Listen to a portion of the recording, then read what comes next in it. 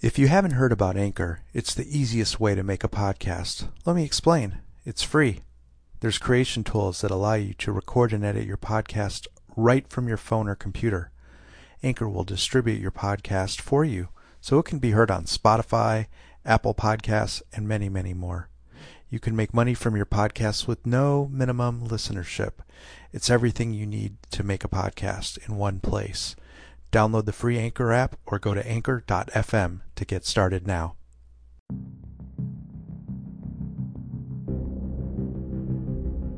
We are not financial professionals, and this podcast is designed for entertainment purposes only. We are regular folks who do research and present opinions to an audience in a fun way. Our opinions should not be construed with the views of any organizations we may be affiliated with. This podcast does not represent the thoughts, intentions, plans, strategies of our employers. It only represents the opinions of the authors. If you need specific guidance on your own financial situation, please consult a financial fiduciary professional.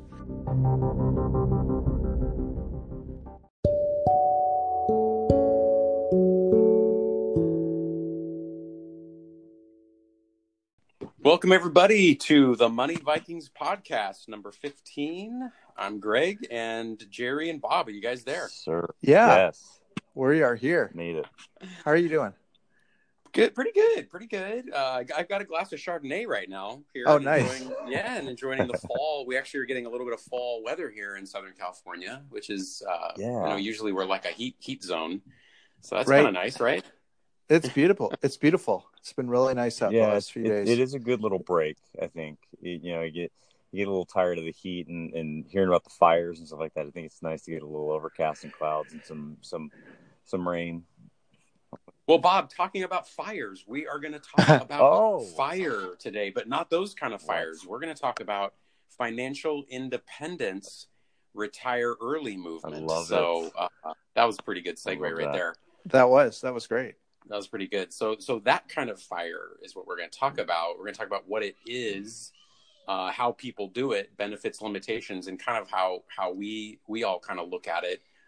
Bob's pretty new to it, doesn't know much about it. Jerry and I know about it, but we kind of practice different, sort of angles in terms of fire.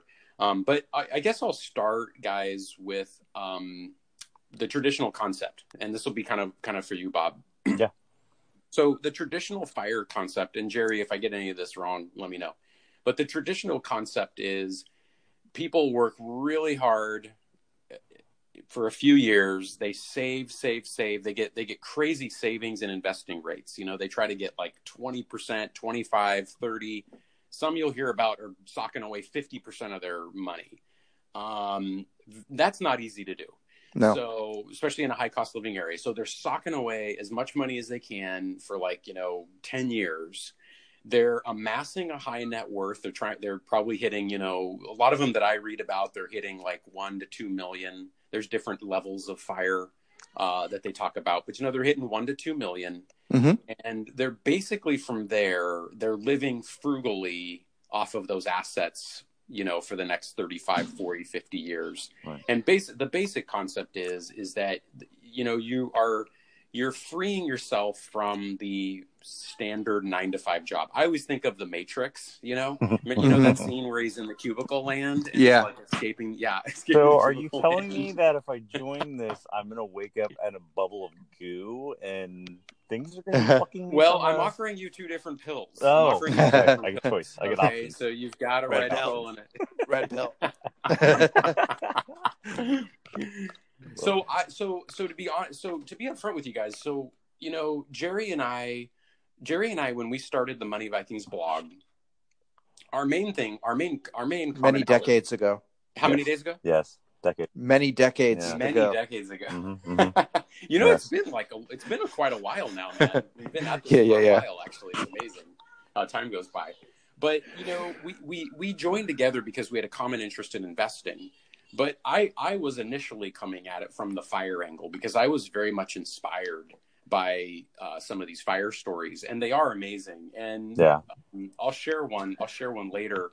But there's pros and cons of this whole thing, and I guess I'll lay out kind of what first of all, what I see is kind of the problems with it, to just get those on the table. Does that sound good to you guys? Yeah. Okay.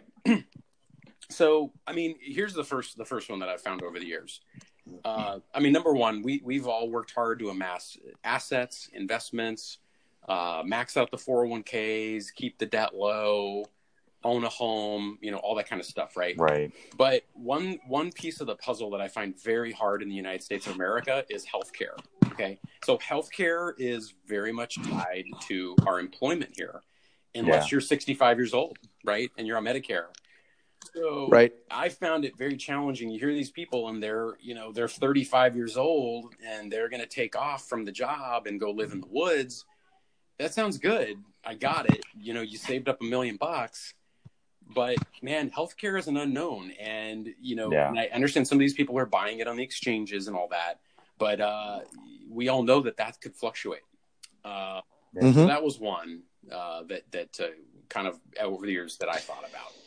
Yeah, I mean, traditionally, people sort of work, and the whole country, the whole retirement system is designed around retire at 65. So if you're younger than that and you try to get health insurance, you're going to have to buy it off the exchange or some other plan, some other way to do it if you're not employed full time by a company.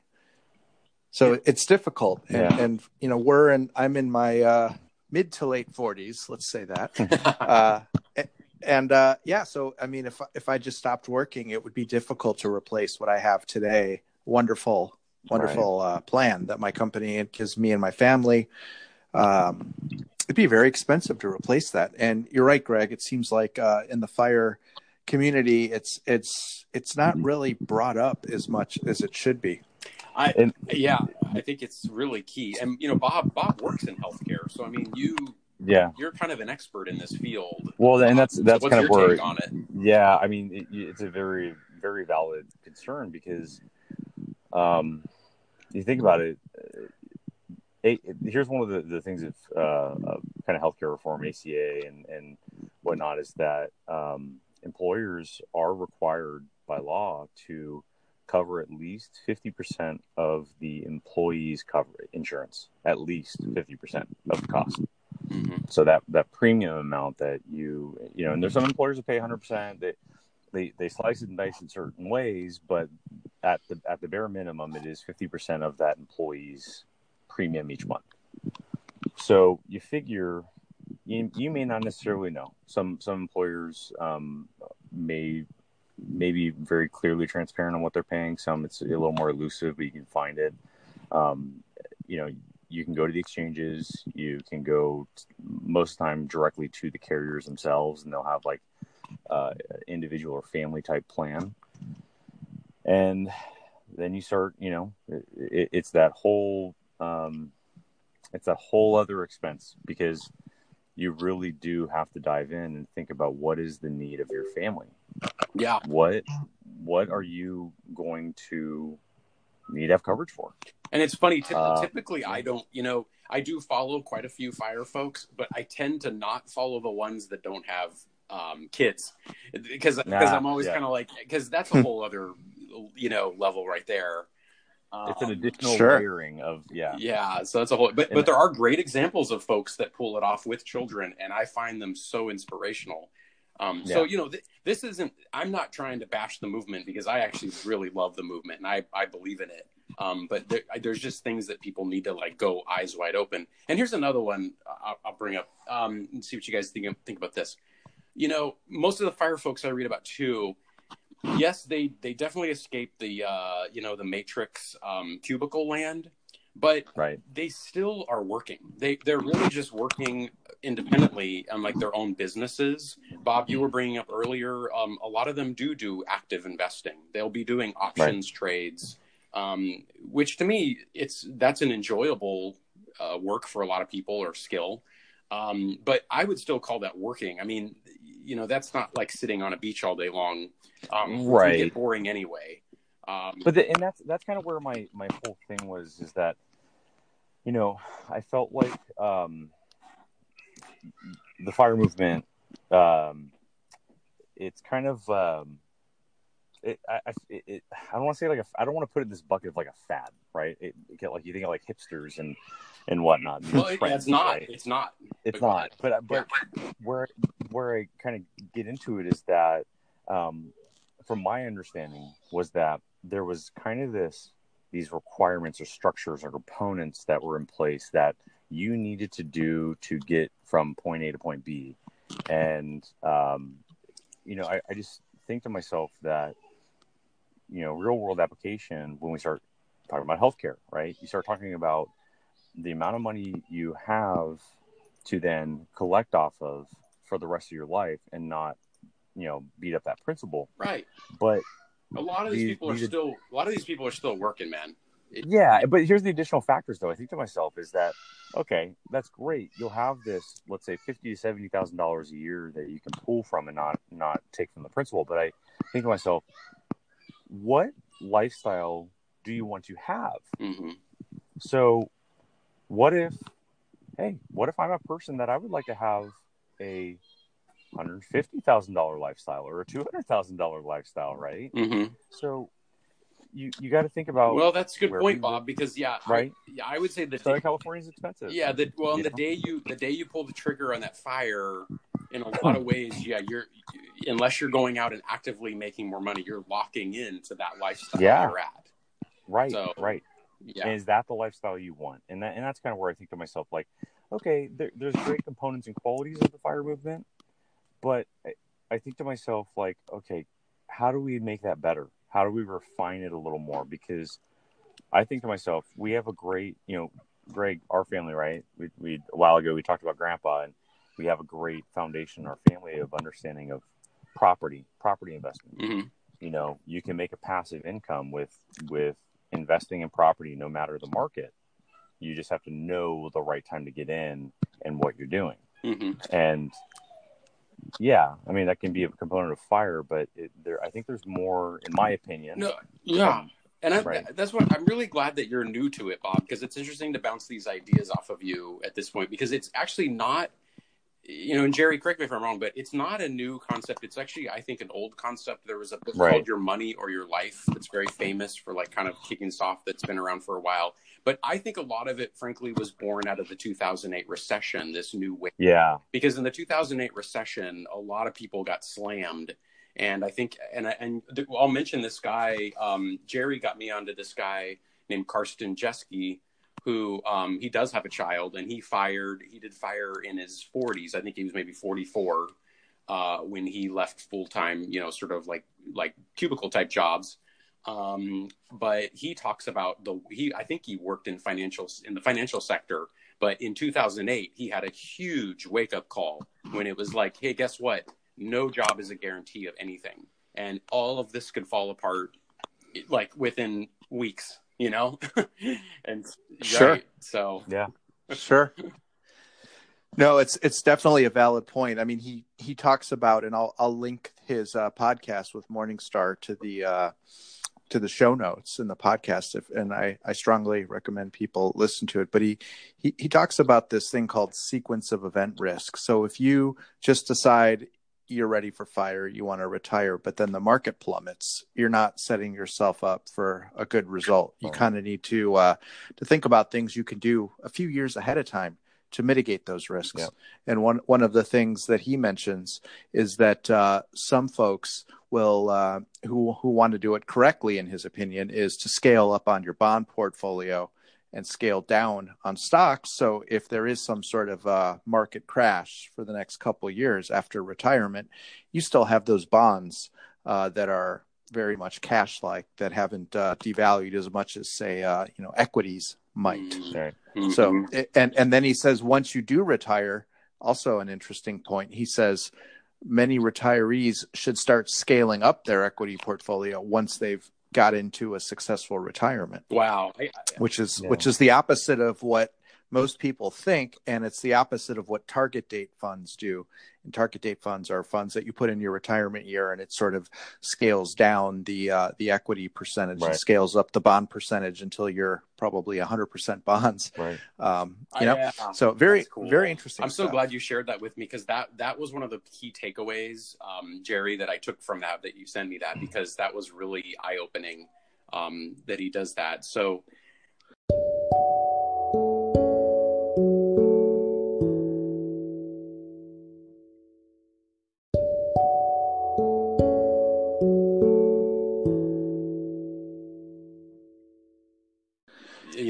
but let me throw out one more here. And again, this will be my last, I guess, little criticism of the movement before I'd like to talk about some of the the really powerful things behind it, because I think it is really I'm actually a big cheerleader for it, and I think it's vital that we pursue it.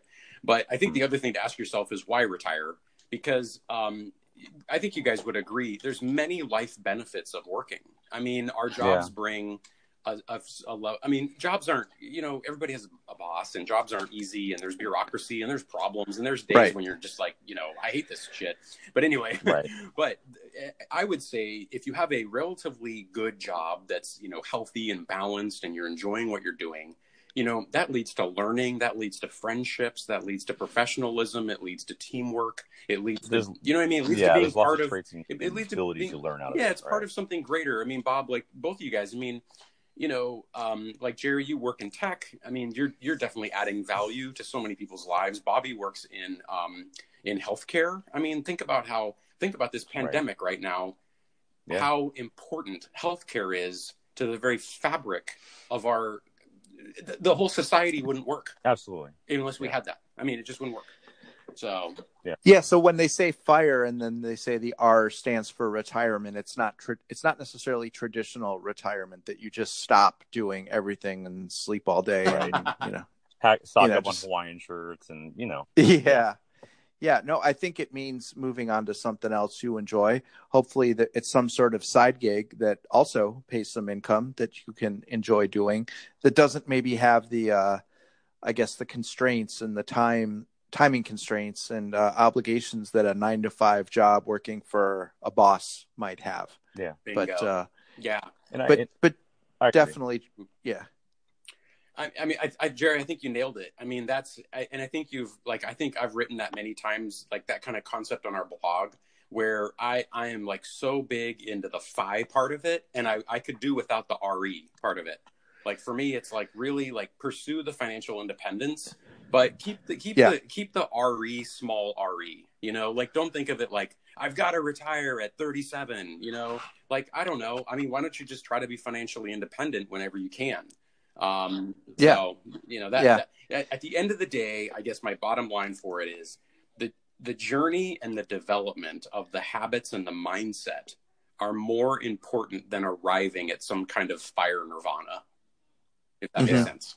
So it's the right mentality to be thinking about your future and your life. And especially, a lot of our viewers are actually younger than us. I looked at some of the metrics on the analytics. And so these people still have a lot of time to save a lot of money. And that's a fabulous thing to do. I think if you stick to the basics, maxing out your 401k, try to live frugally. But then also kind of to Bob's point earlier, Bob, you kind of were mentioning, what if you don't want to have a $70,000 a year lifestyle? Right. What if FIRE doesn't dictate any one particular type of lifestyle? Okay. FIRE doesn't necessarily mean when you retire that you have to live super frugally. You have to decide on what the FIRE number is, if I'm using that term right. So if it's $200,000 a year in salary that you want to pull for the rest of your life, the goal is to now figure out how to get to that number. Right. And Greg has a great chart that he drew that shows, I don't think it goes up to $200,000. No, it goes up to $80,000 a year. I'm just looking at it now. Come on. I just brought it up. Yeah. We got to update that for the 90s. Yeah. Right? Well, and I'm glad you said that, because this is another thing I think about is, I mean, look at what $1 million was, 10 years ago, right? Mm-hmm. It was like, oh my God, $1 million? How is that? I'm never going to see that in my lifetime. nowadays it's like, I think to myself, $10 million, $15, $20 million may need to be where we're sitting at. But Greg, you laugh, but think about this. Think about inflation. Think about, right? Yeah, I know Just what you the mean. simple thing. Everybody always talks about gas prices, right? Think about what gas prices were probably, 10 years ago?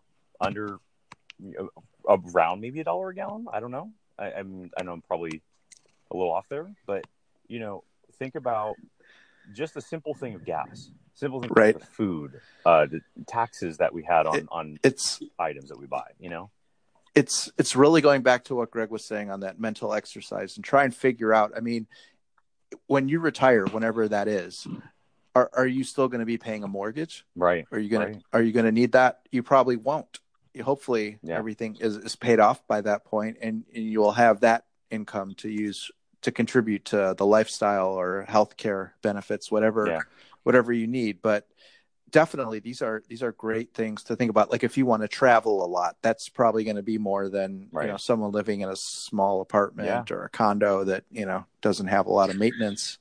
And you're not going to have kids in school. You're not going to, it's just going to be a very different situation. But I think I don't want to make these these comments to scare any listener that right, I don't I'm not going to do it, and that's not what it is. It's just these are again, it's those mental exercises. These are the things we need to think about, because it's not necessarily thinking about right now.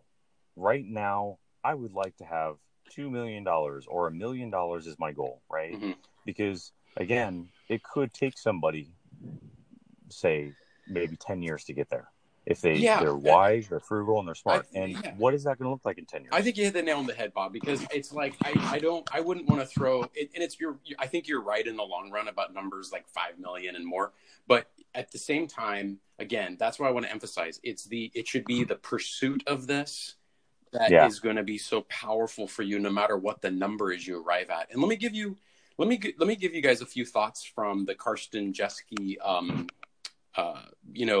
articles and the reading I've done of his blog, that'll really kind of give you some other good context here.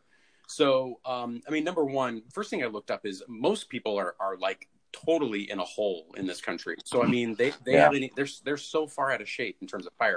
I looked up we kind of do a lot of Gen X stuff because Jerry and I are Gen Xers, but Gen X isn't looking good, Jerry. The average credit card debt is $8,000. The average student loan debt is $40,000. The auto loan debt is $20,000. So there's a lot of debt out there, and unless that's balanced, that could be the opposite of fire. But for this guy Karsten, which I think really inspirational, and I found him very inspirational too because he has a child, so he's like raising a family too. He was definitely impacted by the 2008 recession. And one thing I really captured from him, he said, really, you just, jobs are never secure. And then he said, this is really powerful, I think, for a lot of us in this kind of fast-paced like tech world. I definitely kind of start to feel this, but he said, we have a shelf life in the job market. So really, like a football player, right? Yeah, there you go. Like, take so many hits, right? Yeah. I think that's what he said. I think this is to him. I didn't think of this, but I think that's what he said. Kind of, he thinks of ourselves sort of like, I don't know, free agents playing football, and we have a shelf life. For a football player, it's what's it? Probably 39. But at the same point, we have a shelf life. So, and then this really shook home with me. He said, and I've felt this in my career, because I've kind of pursued many different things over the years, but he said, it's very hard to diversify a career. We can diversify our assets and our investments very easily, right? This week, Jerry and I were talking about, and Bob were talking about Bitcoin. But, so we can easily diversify assets, but you cannot diversify a career. That's hard to do. Right. He thinks, and another thing that was inspirational about him, he didn't, he wasn't making, it wasn't like he was making $500,000 a year on Wall Street. He said he was middle management, probably making a couple $100,000 a year, very good, solid, upper middle class job. And saving quite a bit. So yeah, I think he was able to have investments over $2 million. I don't know if he shares exactly. But here's the last thing, guys, I want to share with you. he basically just uses broad-based index funds. Yeah. Now we like to play around with some of our money, but for the most part, we do that too. But I just want to make it accessible to people is my point. You don't have to be some financial whiz to do this. And I think that's what I found so inspirational is he's kind of saying, listen, if you have steady employment and it's a relatively good job, you can do this. So I don't know. Yeah. I think it's inspirational. The thing I would say with that is, I really, it's very important for people to understand as well that when you are going this path of investing and putting, looking at the bonds and, ETFs, indexes and whatnot, if you're sinking in debt and you're drowning in debt, you're actually doing more harm than good, because the interest rates on your debt, if it's credit cards and loans and whatnot, is going to counteract any sort of money you're going to make off your investments pretty much. They're almost going to have a wash, if not still continue to be in debt.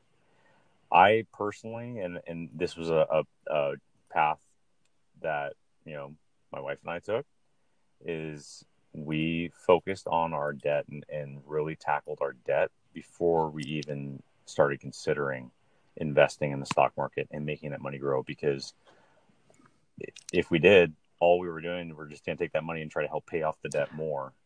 And it sets you back. That's a great observation. I mean, when you're paying down debt, typically it's going to be what, I don't know what, if you feel comfortable sharing percentages. I mean, credit cards can be up to 18 or more. Mortgages can be 6, 7 more. I mean, unless you're refinancing recently. Right. So it totally makes sense if you look at the debt that you have and what you're paying in interest to some other entity or a bank, 5-10%. And if you just decide, well, hey, I want to invest and, maybe I'll make 3%. Well, that's not really very wise, right? Mm-hmm. Yeah. Your best investment is paying off your own debt first at that point in time. Right. But that's a great point. Yeah. And that's where, you want to make sure you're encompassing and having people look at the holistic picture and understanding, like, because there's great ideas that come out from the Money Vikings, right, in the podcast, and it's like people need to understand there are also probably steps that need to be taken to ensure you're maximizing on that. Bob, you guys too, like, you kind of brought me back a little bit, and that was an interesting information, Jerry, about our listeners being younger. And actually, I didn't know that, and I guess it's like 700, 800,000 of them that are under, like, I think it's around 700,000. Let's not get too ahead. Let's not get ahead of ourselves. So about 700,000. But no, I think what I'd want to say to them though is that, like, I think, Jerry, like, you and I, we've been there. Like, I've been the guy starting out with the first job in a new city, making $32,000 a year with student loans. And the first time I went out to pay rent and buy the groceries, I was like, dang, this is hard. I mean, so 20 years ago, that was where I was at. And it's been it's been a long, steady brick by brick thing of paying down debt, building good habits, learning about investing, right? And then making mistakes. Bob, we talk about that. You got to make a few mistakes along the way. Absolutely. So, Absolutely. I mean, it's all part of it. That's something people should not be afraid of. If people listen to the Money Vikings, they'll make very few mistakes. I can tell you that. They'll make very few mistakes. True. True. I'm telling you. But it's I don't know. I guess at the end of the day, guys, it's worth pursuing. There's so many great blogs out there. I'd call the Money Vikings a fire-ish blog, because I was looking at, I've written, you and I have written many articles about FIRE. I mean, I think there could be 40 posts about the FIRE movement on here. Oh no, I'm sorry. Actually, I was off. There's like 100. So, we've talked about it quite a bit over the years, so people can get a lot of inspiration out there. And that's what I've drawn from it over the years. Get that inspiration and go out and find what works for you. Bob was asking earlier, well, do FIRE people do this? Do they do that? The answer is, Bob, that's what's cool about it. Yeah. They all do different things. They find their way. Yeah. I'm with you. Yeah. Well, guys, geez, the time flies. We do our shows. We make them compact, don't we? We do, but it's nice, and I think we're working on the format, and hopefully, if people have feedback, they'll definitely contact us. Jerry at themoneyvikings.net is my email. But definitely leave comments on our blog. Let us know what you think, and if there's any topics you want to have covered or questions you have about fire, send them in, and we will definitely try and address them in a future podcast. Awesome. All right, guys. Nice talking with you. All right, guys. You too. Dry. All right. Bye. See you guys. Bye. Bye.